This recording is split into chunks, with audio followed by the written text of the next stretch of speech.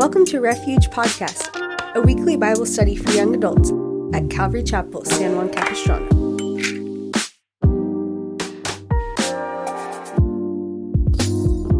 Amen. Well, Psalm 25 is where we're picking up, and last week we went through, you guessed it, Psalm 24. We looked at the holiness of God, how we approach God through sacrifice, through covenant. In the Old Testament, it was the covenant of sacrifice of an animal that you would come into this relationship with God. It was through a substitute, a sacrifice for you. And we still, under the new covenant, come to the Lord, a holy God, by a substitute sacrifice, which is Jesus Christ our Lord. And he is our access point. The Bible tells us in John chapter 10 that he is the door into salvation, that he has made a way for us.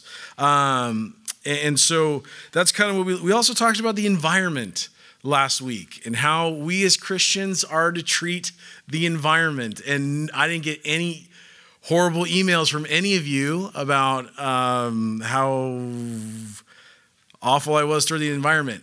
And let me just, again, clarify. Like, I hope it came off in a way that it was a blessing. The environment is God's. All that is in it belongs to him. The turtles, the doves, the ants, every living creature is sacred to God. He loves them all. But animals never are to come above human need, right? God set humanity over creation as the height of its creation. That does not mean that Christians care less about the environment. They're like, yeah, diesel, God's guns and glory. And you're driving your F-350 and just being, whatever, and you're changing your oil in your driveway and dumping it down the drain. You're like, forget you dolphins or whatever, okay? That's not what that means at all. It means that as Christians, knowing who made it, where it's come from, we should be good stewards of God's creation. That's what it means. We are to take care of it. We're to steward it. We're to use it for what God intended it for. It's never to be worshiped. It's never to be, there's a cult of environmentalism that's coming through our world, and it's leading towards just leading people astray. Like we were never intended as the church to be an environmentalist driven entity. We are a Christ-centered organism. We are centered on Jesus. We preach the gospel to souls because that's what will last for eternity. But it doesn't mean that we hate the environment and that, whatever. If you drink out of a straw, like you're going to hell. That's not a thing. You can drink out of a straw and be fine. It doesn't mean you hate turtles or whatever. Okay? That's enough of the environment. But we should be good stewards of it. Praise God. If you like surfing, you should be a good steward of, it's disgusting out there sometimes. Anywho, let us now, right? We were talking about eating bugs now and cricket flour and this is the new way of protein and Nicole Kidman saying that this is what we do now. We eat bugs. And it's a third of the world eats bugs because they can't afford anything else because they're poor. That's the reason they eat bugs, not because they enjoy it. It's because they can't afford, food. And so they find crickets and other creatures that are readily available and they eat those. Nicole Kidman. Not everyone can afford to eat like you or whatever. It's just it's stupid. It's all anyway, stupid politics and whatever. It's so dumb. That's why we have the book of Psalms. The book of Psalms is what connects us. It connects theology to reality. It is connecting theology to reality. What we know of God to what we know of reality, right? What we know of God, his holiness, his goodness, his might, his power, his omniscience, all of these things that we find within the book of Psalms. Speaking of who God is, it directs us also to how we are to live because of what we know of God. Okay? It's where theology meets reality. And you will read of David and some of the other writers who are having some of the worst days of their life, and they're explaining to God just how horrible their day has gone. And then they come to the end of it and be like, but you're God and I'm not. You're in control. I'm not. I trust in you. Right? How many of you have had days like that? where you're like, I'm out of Chick-fil-A. I'm done. I can't work here anymore. And you like throw your apron in your car and you're like, I can't do this anymore. Like, God, where are you? You've forgotten me. I'm covered in nugget grease and I have no direction. I'm not, blah, blah. And then finally you like sit down for a second and you're like, oh, God, you're good. Like I'm breathing. I have clothes on my body. Like I have food. It's Chick-fil-A because I work there and I eat for free or whatever. But you're good. Like, and you're taking care of me. And that's why it's so funny when you read the book of Proverbs and it's so all over the place. And you're like, this is Solomon's Twitter account. It doesn't make any sense. Like at one minute he's like praising God and he's like, but don't eat too much honey because you'll get sick and throw up. And then that's how the book of Proverbs reads. And you're like, what are you talking about? How does this even connect? Isn't that just like your day? Isn't that how your day goes? We were like, God, you're so good. You're amazing. Oh man, I'm starving. I shouldn't eat too much. I'm going to throw up. And it's like all these things up and down and like weird. That's what Proverbs reads about or reads like. And so the book of Psalms is where theology and where we know of God meets our everyday life in reality. And what we know of Psalm 25 is this. David was going through a hard time. We don't know anything else about it. We don't know the time period in which he's writing, what's going on exactly at the time in which he's writing. But we know from this psalm, as we read it, he's going through something difficult. So verse 1 says, to you, O Lord, I lift up my soul. O my God, I trust in you.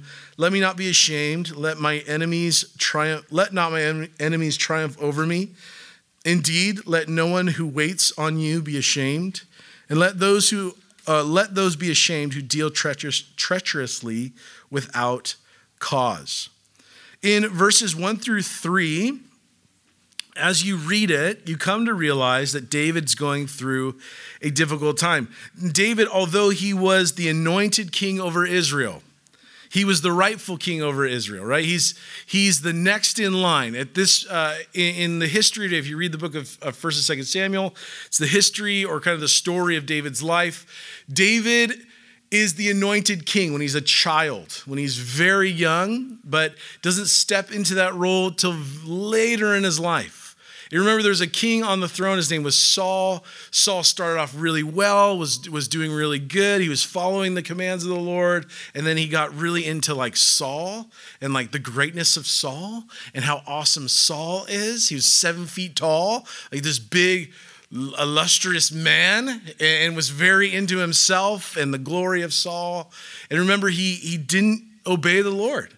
And one day he made a sacrifice to God, which is something a king was never supposed to do. He was supposed to wait for Samuel, and he didn't. He jumped the gun. He got ahead of the Lord, and God said, Samuel, I'm done. I'm done with Saul. And Samuel pronounces over Saul like you're done. And it's over for you. You're no longer going to be king. And as Samuel is walking away, Saul grabs his robe and it rips. And Samuel says, as you've ripped my shirt, thank you very much. Look at this mess.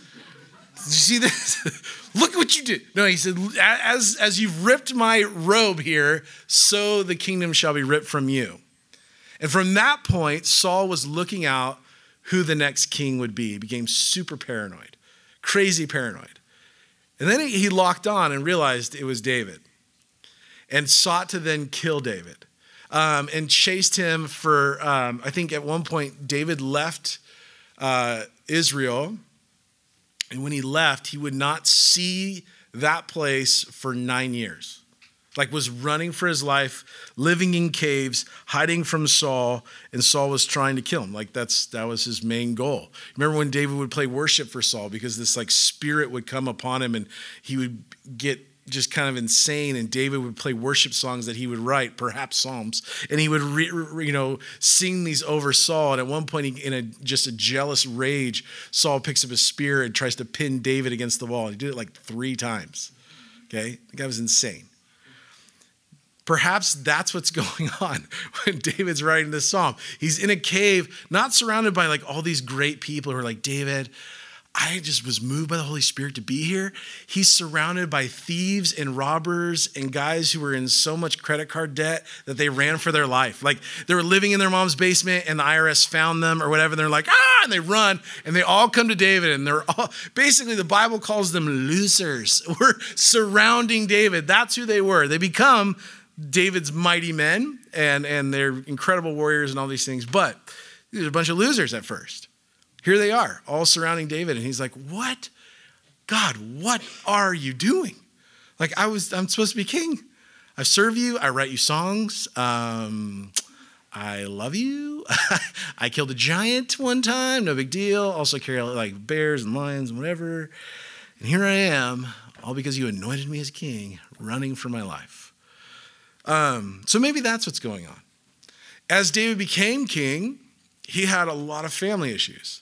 His own kids like just went nuts. Like you can read about it because it's super gross. Like some of the things that his sons did and Absalom tried to steal the kingdom from him. He was constantly fighting off Philistines and all these different kinds of people that were coming against David to try and take him off the throne and to kill the nation of Israel. So maybe that's what's going on in the psalm. We're not sure. But to know, just to go through the history of David's life, the guy went through some difficult stuff.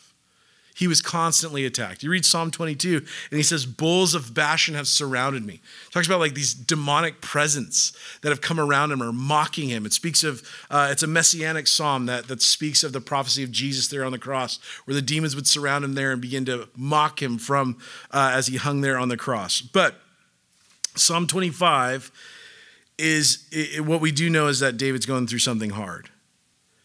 But like all of us that go through something hard, if you haven't gone through anything difficult in your life, you will.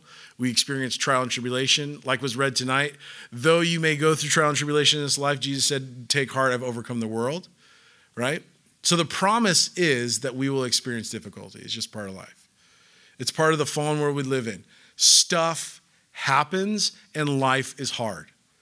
Like if you thought it was something else or was going to be something else, let me destroy the bubble in which you've been living in.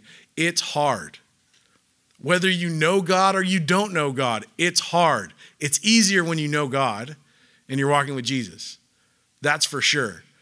But it rains on the just and the unjust alike. Life is difficult. That's just the nature of it. We live in a fallen world. Things are hard. Stuff happens. Things go wrong. Things break. Relationships shut down. Your hopes and dreams of being that NASCAR driver are destroyed for the fact that you can't drive or whatever dream you thought you would have. You're like, I'm going to be an astronaut. And then NASA shuts down and there are no more astronauts. And you're like, come on, or whatever. Like, I wanted to be a cowboy, and like those don't exist, or whatever dream you had gets shut down if that's ever happened to you. You're like, my dream was to dunk a basketball, and then I realized it's just not going to happen. Big man, like little legs, short arms, a human manatee. It's what you're looking at. Like, it's just not going to happen. I'm not jumping any like 10-foot rim. It's just not going to happen. Life's tough like that. You don't always get what you want. This is what I tell my children. Like, we didn't get. Yeah, life stinks sometimes. Like, deal with it. You don't always get what you want. Do you think this is what I want? You think I want to drive this and go to this practice and sit in the heat and watch? No. But that's life. Deal with it. Obviously, I've got some stuff going on in my heart that I am dealing with. But here's the point. David knows what it's like to go through something difficult. The guy went through something hard. And as he writes, we begin to see, just like David, he begins to ask questions of God. And like all of us, we ask questions. But look at verses 16 through 19. If you read on, this is what he's talking about. He says, turn yourself to me and have mercy on me, for I am desolate and afflicted. The troubles of my heart have enlarged. Bring me out of my distress. Look on my affliction and my pain and forgive all my sins. Consider my enemies, for they are many, and they hate me with cruel hatred. Keep my soul and deliver me. Let me not be ashamed, for I put my trust in you. Let integrity and uprightness preserve me, for I wait for you. Redeem Israel, O God, out of all their troubles. And so as you read it, you realize that David's going through a difficult time. And what he asks is, and what I think we all begin to ask is, God, what are you up to? And why is this happening? What are you up to and why is this happening? If I could see the end, then okay, I can begin to understand. But the fact is a lot of times we don't see the end. And so we're left kind of just waffling back and forth of what is this all meaning? And why is this, what is the point of all this? I believe Romans 8:28. Like, I believe it. God works all things together for good for those who love him and are called according to his purposes. I believe that verse, but I can't see where this is going to work out and how this is going to work out and when this is going to work out. But if you would just reveal that to me, I would begin to understand and I would have peace in my heart. But that's not always what happens and how it goes. So, like David, what did he do? He sought the Lord. Now, we can say these kinds of things in church, like brother, or sister, you know what you need? Get on your face and seek the Lord. And you're like, okay, yeah. Have you sought Jesus? Have you done that today? And you're like, yeah, I think. You know what you need to do? You just need to wait on, you know what you need to do? You just need to wait on the Lord. That's the key. That's the answer right there. Just wait on the Lord. Is there anything more frustrating? When you're going through something difficult, someone's like, you know what you need to do? Just wait. Thank you for that word of encouragement. You solved all of my problems. You know what? You did it. That helps so much. A, I know exactly what you're talking about, and B, gives me so much peace. When the reality is A, I have no idea what it means to wait or seek the Lord, and B, that's not helping because I'm in pain. And the natural reaction of every human being is to get out of or away from pain, right? We love the path of least resistance, like water. That's why water moves and bends. When it hits an obstruction, where does it go? Somewhere else, around the easy way. Like it doesn't just like, you know what? I'm going to persevere. I'm going to persevere.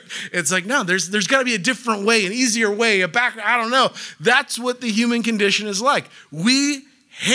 I hate, included in all of this, I hate pain. I hate waiting. Waiting is the most painful thing in the world. It's awful. No one enjoys going to Disneyland to just simply wait in lines. What gets you through the line is the fact that there's an end to it. At the end is a corn dog. And so I will wait through this line to get to that point because I know there's hope in that. No one goes to the end of the corn dog line and is like, oh, I didn't want anything. I just really enjoy standing in lines. I love waiting. It's my favorite. No one ever. And if you ever meet someone like that, they're wrong and they're sick and just call the police. Okay? So what does it mean? That's what we're going to look at tonight. What does it mean to wait on the Lord and to seek the Lord? Because like you, I ask the same question. What does that even look like? When someone says, have you waited upon the Lord? Have you sought the Lord? And you're like, I think so. Like I prayed in my Camry today, like that God would meet me or help me, or like, what if I'm not really seeking the Lord? And that's all I needed to do, but I'm not really doing it. Oh man, then I've ruined the whole universe. So what does it mean to wait on the Lord and to seek the Lord? Well, verse 3, David says this, indeed, let no one who waits on you be ashamed. Let no one who waits on you be ashamed. So in Psalm 40, he also writes, I waited patiently upon the Lord, and he heard my cry. I waited patiently upon the Lord. So there's this theme running throughout the book of Psalms where David says, I'm waiting upon the Lord. I'm waiting upon the Lord. I'm patiently waiting for God to speak. I'm patiently waiting for God to work and to move. How does that look in our life practically? It means simply this. If you're taking notes, number one, here's what it means. Don't get ahead of the Lord. That's number one. Like, what does it mean? What does it mean to wait on the Lord? Well, don't get ahead of him. Don't get ahead of him. This is the greatest temptation of all of us, is to like fix it and like get ahead of what God's doing. And so often we run ahead and try and make it better. Like it's like going on a hike with someone who doesn't know the right directions, but you do. Does that ever happen to you? My kids always run out ahead of me and they have no idea where we're going. You know, and you're like, where are you going? That's all the time. They'll be going the wrong direction. Where are you going? Oh, and they'll turn around and come back. And I'm like, we have to go this way. Oh, and then they'll do it again. They'll run ahead and I'm like, hey, it's this way. Where are you going? Oh, and then they come back. It's like the whole hike is like me just going, where are you going? Why are you ahead of me? You don't know where you are going because you've never been here before. And you're like, that's funny. You do the same thing to the Lord all the time, don't you? God, you don't know what you're doing. I'm getting out of Tinder, woo, or whatever. And you're like, I got this. I got this. And God's like, what are you doing? You've never gone this way before. Why don't you just wait on me? Stop trying to get ahead of me. Let me do it. Just wait. There's so many instances in the Bible where this happens. You remember on the apostles, before Pentecost, after Jesus raises from the dead, and he's there, and he meets them, and he tells them, do not leave Jerusalem. I want you to wait for the Holy Spirit. And if they didn't understand wait, he says another word, he says, I want you to tarry, which is to stay put. Don't move. Do not get ahead of the Holy Spirit. There's another instance where after Judas had committed suicide and hung himself, that they sought to fill that place of the apostle. Like, we need to fill this position. And so Peter gets everyone together, and what does he do? He makes a rule. Like, no one could be an apostle unless you've been here since the baptism of John, which is funny because that eliminates Matthew, who was an apostle. And that eliminates everyone except two guys, Matthias, and I can't remember the other one. So then he adopts a Old Testament method of drawing straws. There's a long straw and a short straw. And these guys pick whoever gets the long straw is the new apostle. What happened? Peter makes a rule, and then he adopts some old method. And he just gets ahead of the Lord. Was God concerned about filling that position? Absolutely. Did God have a plan and intent for filling that position? Absolutely. God's going to knock a guy off his horse to do it. But what happened? Peter gets ahead of the Lord. So often, and I say it tongue in cheek, like, this is hard to do. As people, we want to like Google it, like, just, right? I'm going through some. Yeah, that's where, yep, got it, done, fixed it. Just Googled it, and so I don't even need to pray about it because I just Googled it. It fixed all my problems. Done. Yeah, I'm just going to get a job. Boom, got it. Like, or whatever.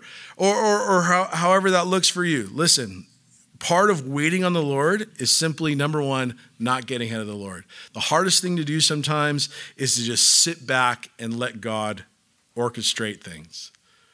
It's one of the hardest things, to just sit back and say, God, like, I trust you. Now, there's a difference between actively waiting and just being lazy, right? If you're like, I'm just waiting for God to bring that job.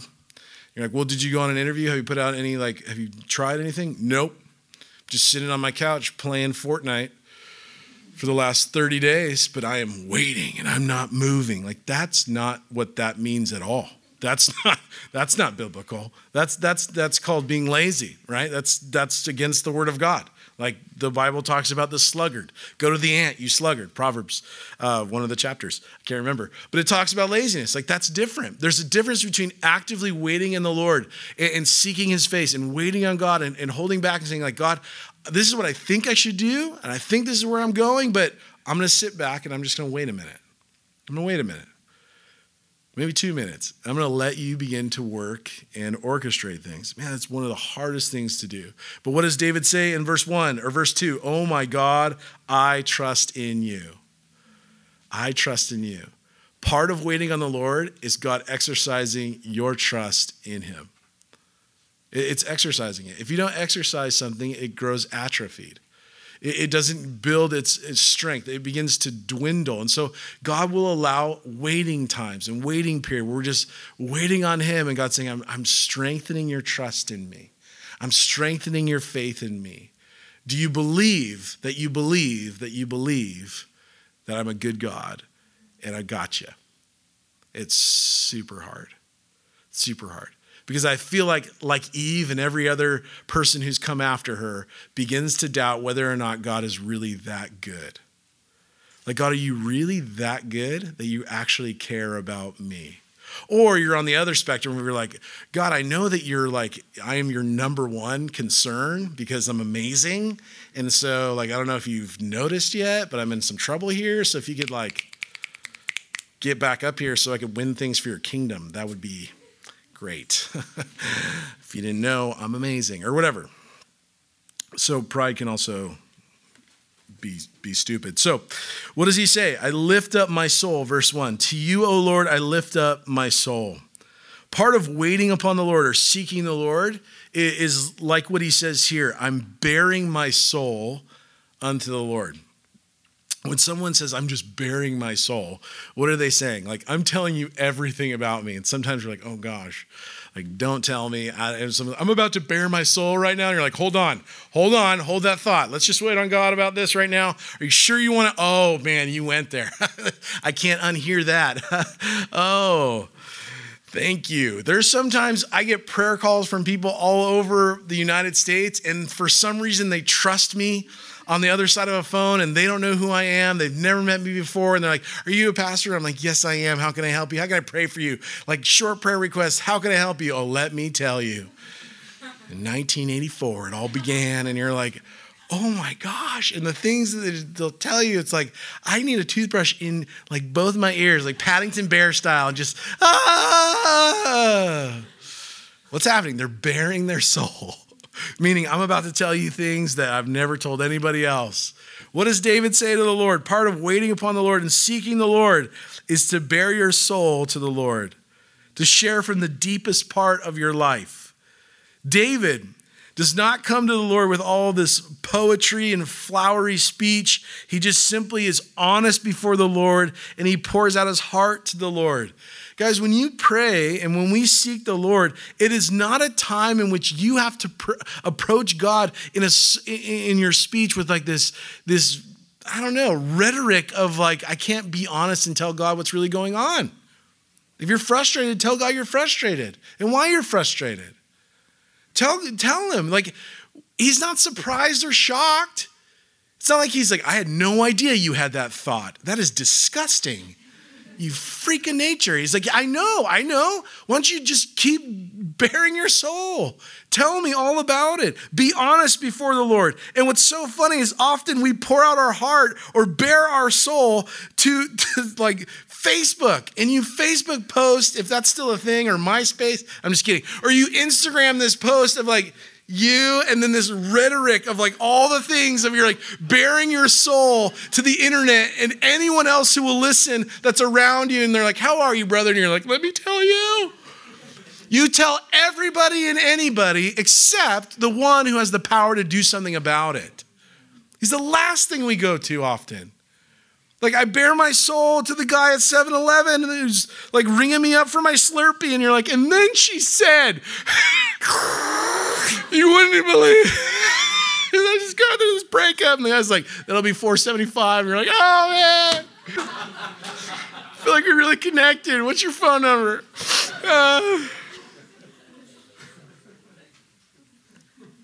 It's the stupidest thing ever. But it's what we do. It's what we do. Like, I'll tell anybody and everybody except God. Like, I'll tell anyone, but I just won't pray about it. Why is that? I'm not really asking. I'm going to tell you why. Here's why I think why we do this. A, it's therapeutic. B, we do not believe in the power of prayer. Like I'm going to say I sometimes don't believe that God would care about it. So why air it out? Like he's got a lot to do. Ukraine, Russia, that whole thing. Monkeypox, like there's all this stuff going on in the world. The last thing he needs is for me to like bare my soul about like these little insecurities that I have. And so because of that, I don't pray. I doubt whether or not God really cares about what's going on in my life. which it couldn't be further from the truth. Like, who tells you that kind of stuff? What's weird is it comes in your own voice, but who's really whispering that to you? The devil. Because he knows there is power in prayer. He knows that he knows that for sure, that there is such power in praying unto the Lord and asking God for help and asking God to intervene on your behalf and speaking these things to the Lord. He knows that, and so he'll keep you from it as much as he can. And so part of seeking the Lord for us is lifting up our soul and bearing our soul, pouring out our soul unto the Lord and what's going on in our life. And then the next thing is, listen to the Lord. Right? So we throw all this out there and like, God help me. And then you're like, okay, I got to go. Good talk. Part of prayer is it's a two-way conversation that involves you listening for the voice of God. It's small, but he will speak back. God will answer. And sometimes it's not the answer we want. His voice sounds a lot like his word. So if you're praying about something and you're like seeking God through his word and seeking him through prayer, and you're like, man, this verse is crazy. This is speaking to my heart. The voice of God sounds a lot like his word. Just how it goes. God speaks through his word to us. That's why the psalmist writes, seeking the Lord is verse 4 and 5. If you read verse 4 and 5, he says, show me your ways, O Lord, teach me your paths, lead me in your truth, and teach me, for you are the God of my salvation. On you I wait all the day. So he's seeking the Lord. One of the ways we seek the Lord is through his word. It's found. Where are you going to find God's ways, God's path? Where are you going to find his truth? Where is he going to teach you these things? It's his word. It's his word. This is where it's found. It's in God's word. That's why the psalmist writes in Psalm 119, verse 105, he says, your word is a lamp to my feet and a light to my path. Proverbs 3, 5, and 6 says, trust in the Lord with all your heart and lean not on your own understanding. In all your ways acknowledge him, and he shall direct your paths. Lord, I'm seeking you. I don't know what to do. Where do I go? God, this is what's going on in my life, and I'm listening. God, now I'm listening to your voice. What do you want me to do? Lord, where are you going? What is the direction that you're leading? Why is this happening? All these things. And then God says, my voice will sound like my word. I'm going to teach you my ways. That's why the more familiar we are with God's word and the more you read your Bible on your own, even if you're like, man, I just don't always understand. Like I hate reading because reading in my own voice. Has ever happened to you? You're like, oh, like George Costanza when he can't read, so he gets books on tape, and then the guy on the tape sounds like George. He's like, oh, come on! Seinfeld's where I get all my theology. But you remember, it's that part, like I have a hard time reading, or I just don't understand, or whatever. When I read the Bible, it sounds weird. Guys, the more familiar you are with it, the more you will realize when a situation comes that the word of God is written on your heart, and therefore you begin to just like, oh, it's this. Oh, it's this way. As a Christian, this is how I'm supposed to handle this because I remember in God's word it said this. It does not return void. It sticks. It's crazy. It's crazy how much God's word works in our life. And so the voice of God sounds like his word. And when we're praying, God, show me your ways and teach me your paths, it's found in his word. The best way to combat lies is through knowing the truth. As God teaches you his truth. Did you know that you don't have to go to Bible college, like to learn how to read the Bible and like how to understand scripture? Do you know that all of us have a built-in tutor for it? It's called the Holy Spirit. Jesus said that when I go, I will send you my helper who will lead you into all truth. And if you're saved, if you're a Christian, if you believe in Jesus Christ, your Lord and Savior, you've been filled with the Spirit of God, and the Spirit of God will begin to teach you and unlock and help you to understand what God's will is and what God's word says. It's built in. It's given to you. So if you're intimidated by Scripture, you're like, I don't know. I just don't know. Start reading the Gospels. Start reading about the life of Jesus. Start reading it and watch. God will teach you. His Holy Spirit will teach you. As you're in community and in fellowship and around other Christians, God will teach you through other Christians and other believers. God's Spirit has been given to us for the instruction of the believer. Now, verse 6 and 7, he talks about now the attitude of the heart. So as you're seeking the Lord or you're waiting upon the Lord, what should be the attitude of our heart? I don't know about you. When I'm waiting, I have a bad attitude. So this is the right attitude. Verse 6, remember, O Lord, your tender mercies and your loving kindness, for they are from old. Do not remember the sins of my youth, nor my transgressions according to your mercy. Remember me for your goodness' sake, O Lord. We need to, the heart or the attitude of the heart is one that remembers and is reminded that God is good, that he is merciful, and that he loves us. So as you're waiting upon the Lord and you're seeking the face of God and your attitude is starting to get out of whack, the attitude of the heart is that, God, I know that you love me, that you're merciful to me, that you care about me. God, I believe that what your word says, right? That's what David says. Lord, I want you to remember that you are a God of mercy. Like he appeals to God's eternal nature. He says, you've always been merciful. This is who you are, God. Lord, I want you to remember that your loving kindness towards me. God, you are loving kindness. That's who you are. It's a part of your nature that, God, you are love. Therefore, this is what you will always be. They're from old, he says, right? For they are from old. These are God's eternal attributes. God is omnibenevolent. God is always merciful. He's always been. God doesn't wake up on a Thursday and he's like, today I shall be eternally merciful. It had no beginning, it has no present beginning, and it has no end. God is mercy. He was mercy, and he will forever be mercy. God is love. He was, is, and will forever be. Like, this is what David is saying. I need to remind myself as I'm going through these difficulties, as I'm going through hardship, that God loves me, he cares for me, and his mercy is available to me. Because the devil will lie to you and tell you, no, man, not for you. It's for a lot of other people, but not for you. Not in your situation.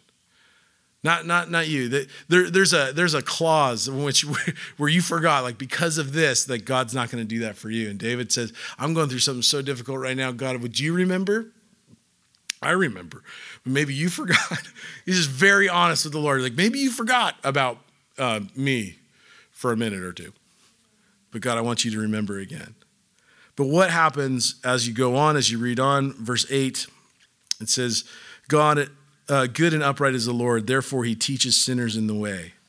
The humble he guides in justice, and the humble he teaches his way. God wants to do a work in all of us, and he does it through different tools, but one of the works that God always wants to do in his followers is he wants to humble us, to bring us low. That's what it means. Not to like bring you to this low point in your life, and he's like, finally, it happened. I've broken you like a mule, right? Sounds so like sick. But he wants to make us humble like Jesus was. That's the point. Not to the point of you being destroyed and your life destroyed. Not humiliate, okay? But to humble. To make us more like Jesus. And he says, it's the humble that he guides in justice. And the humble he teaches his way. I can't tell you how many times where I'm in the middle of something and I'm not even thinking about my pride, but that is the root cause of what's going on. Like, the pride of my life tells me that I don't deserve to be going through this because I'm me. It's a little too honest. Like, I don't, are you kidding me? Why am I going through this? I deserve, or whatever. I should, and I don't deserve to be going through this. What's happening?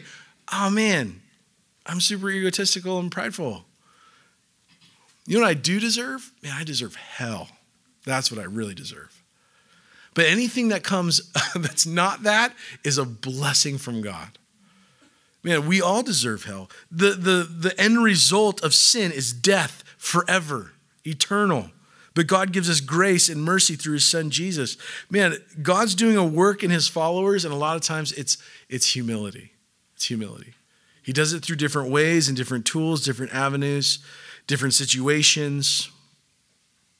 But it's to make us humble more like Jesus. And it's not super fun. Not the funnest thing, but super necessary. That's why 1 Peter 5, verses 5 through 6, it says, likewise, you younger people, submit yourselves to your elders. Yes, all of you, be submissive to one another and be clothed with humility. For God resists the proud and he gives grace to the humble. Therefore, humble yourselves under the mighty hand of God, that he may exalt you in due time. It's good advice. Good advice. God resists those who are proud. He gives grace to the humble.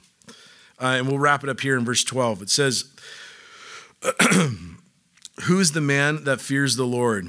Him shall he teach in the way he chooses. He himself shall dwell in prosperity, and his descendants shall inherit the earth. The secret of the Lord is with those who fear him, and he will show them his covenant.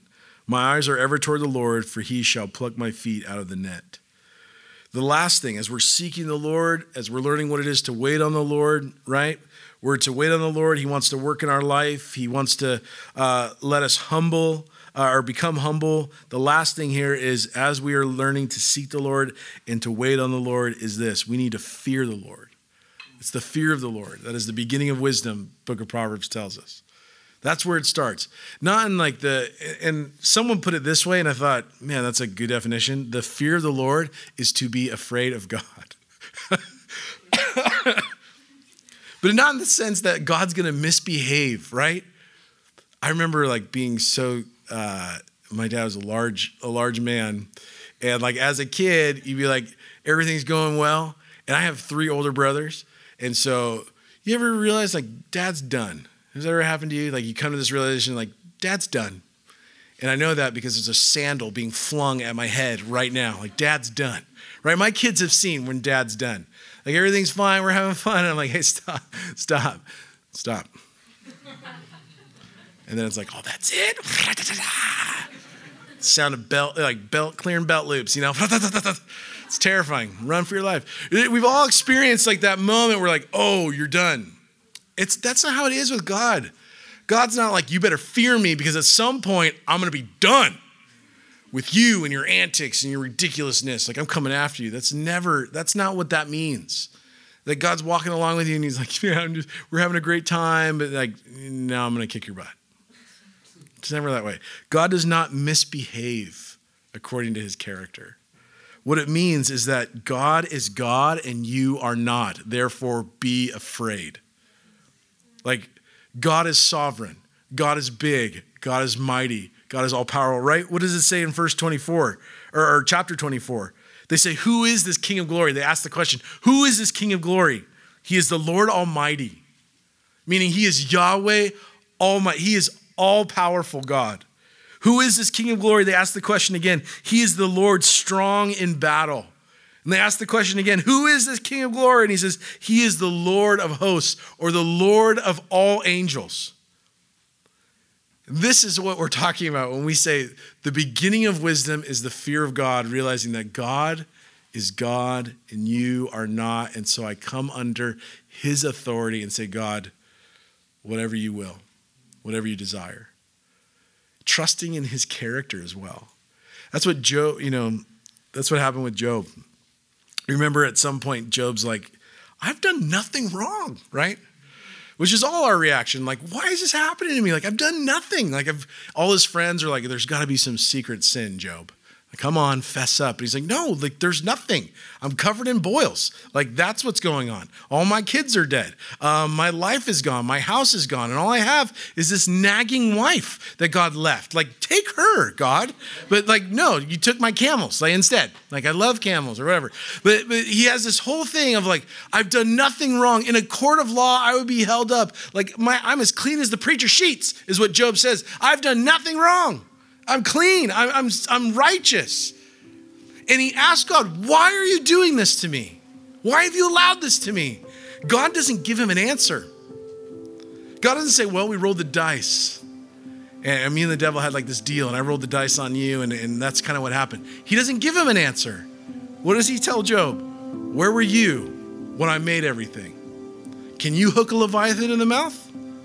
Did you make the sea? Do you hold it with the palm of your hands? Oh, that's right. You don't. I do. And Job says, I've spoke too soon. I've spoke things too wonderful for me. You are God, I am not. The beginning of wisdom is the fear of the Lord. God's never going to act outside of his character with you. He's never going to get fed up with you. And finally, he's like, that's it. I'm done. I've had enough. But what does David said? As I wait on you, Lord, I believe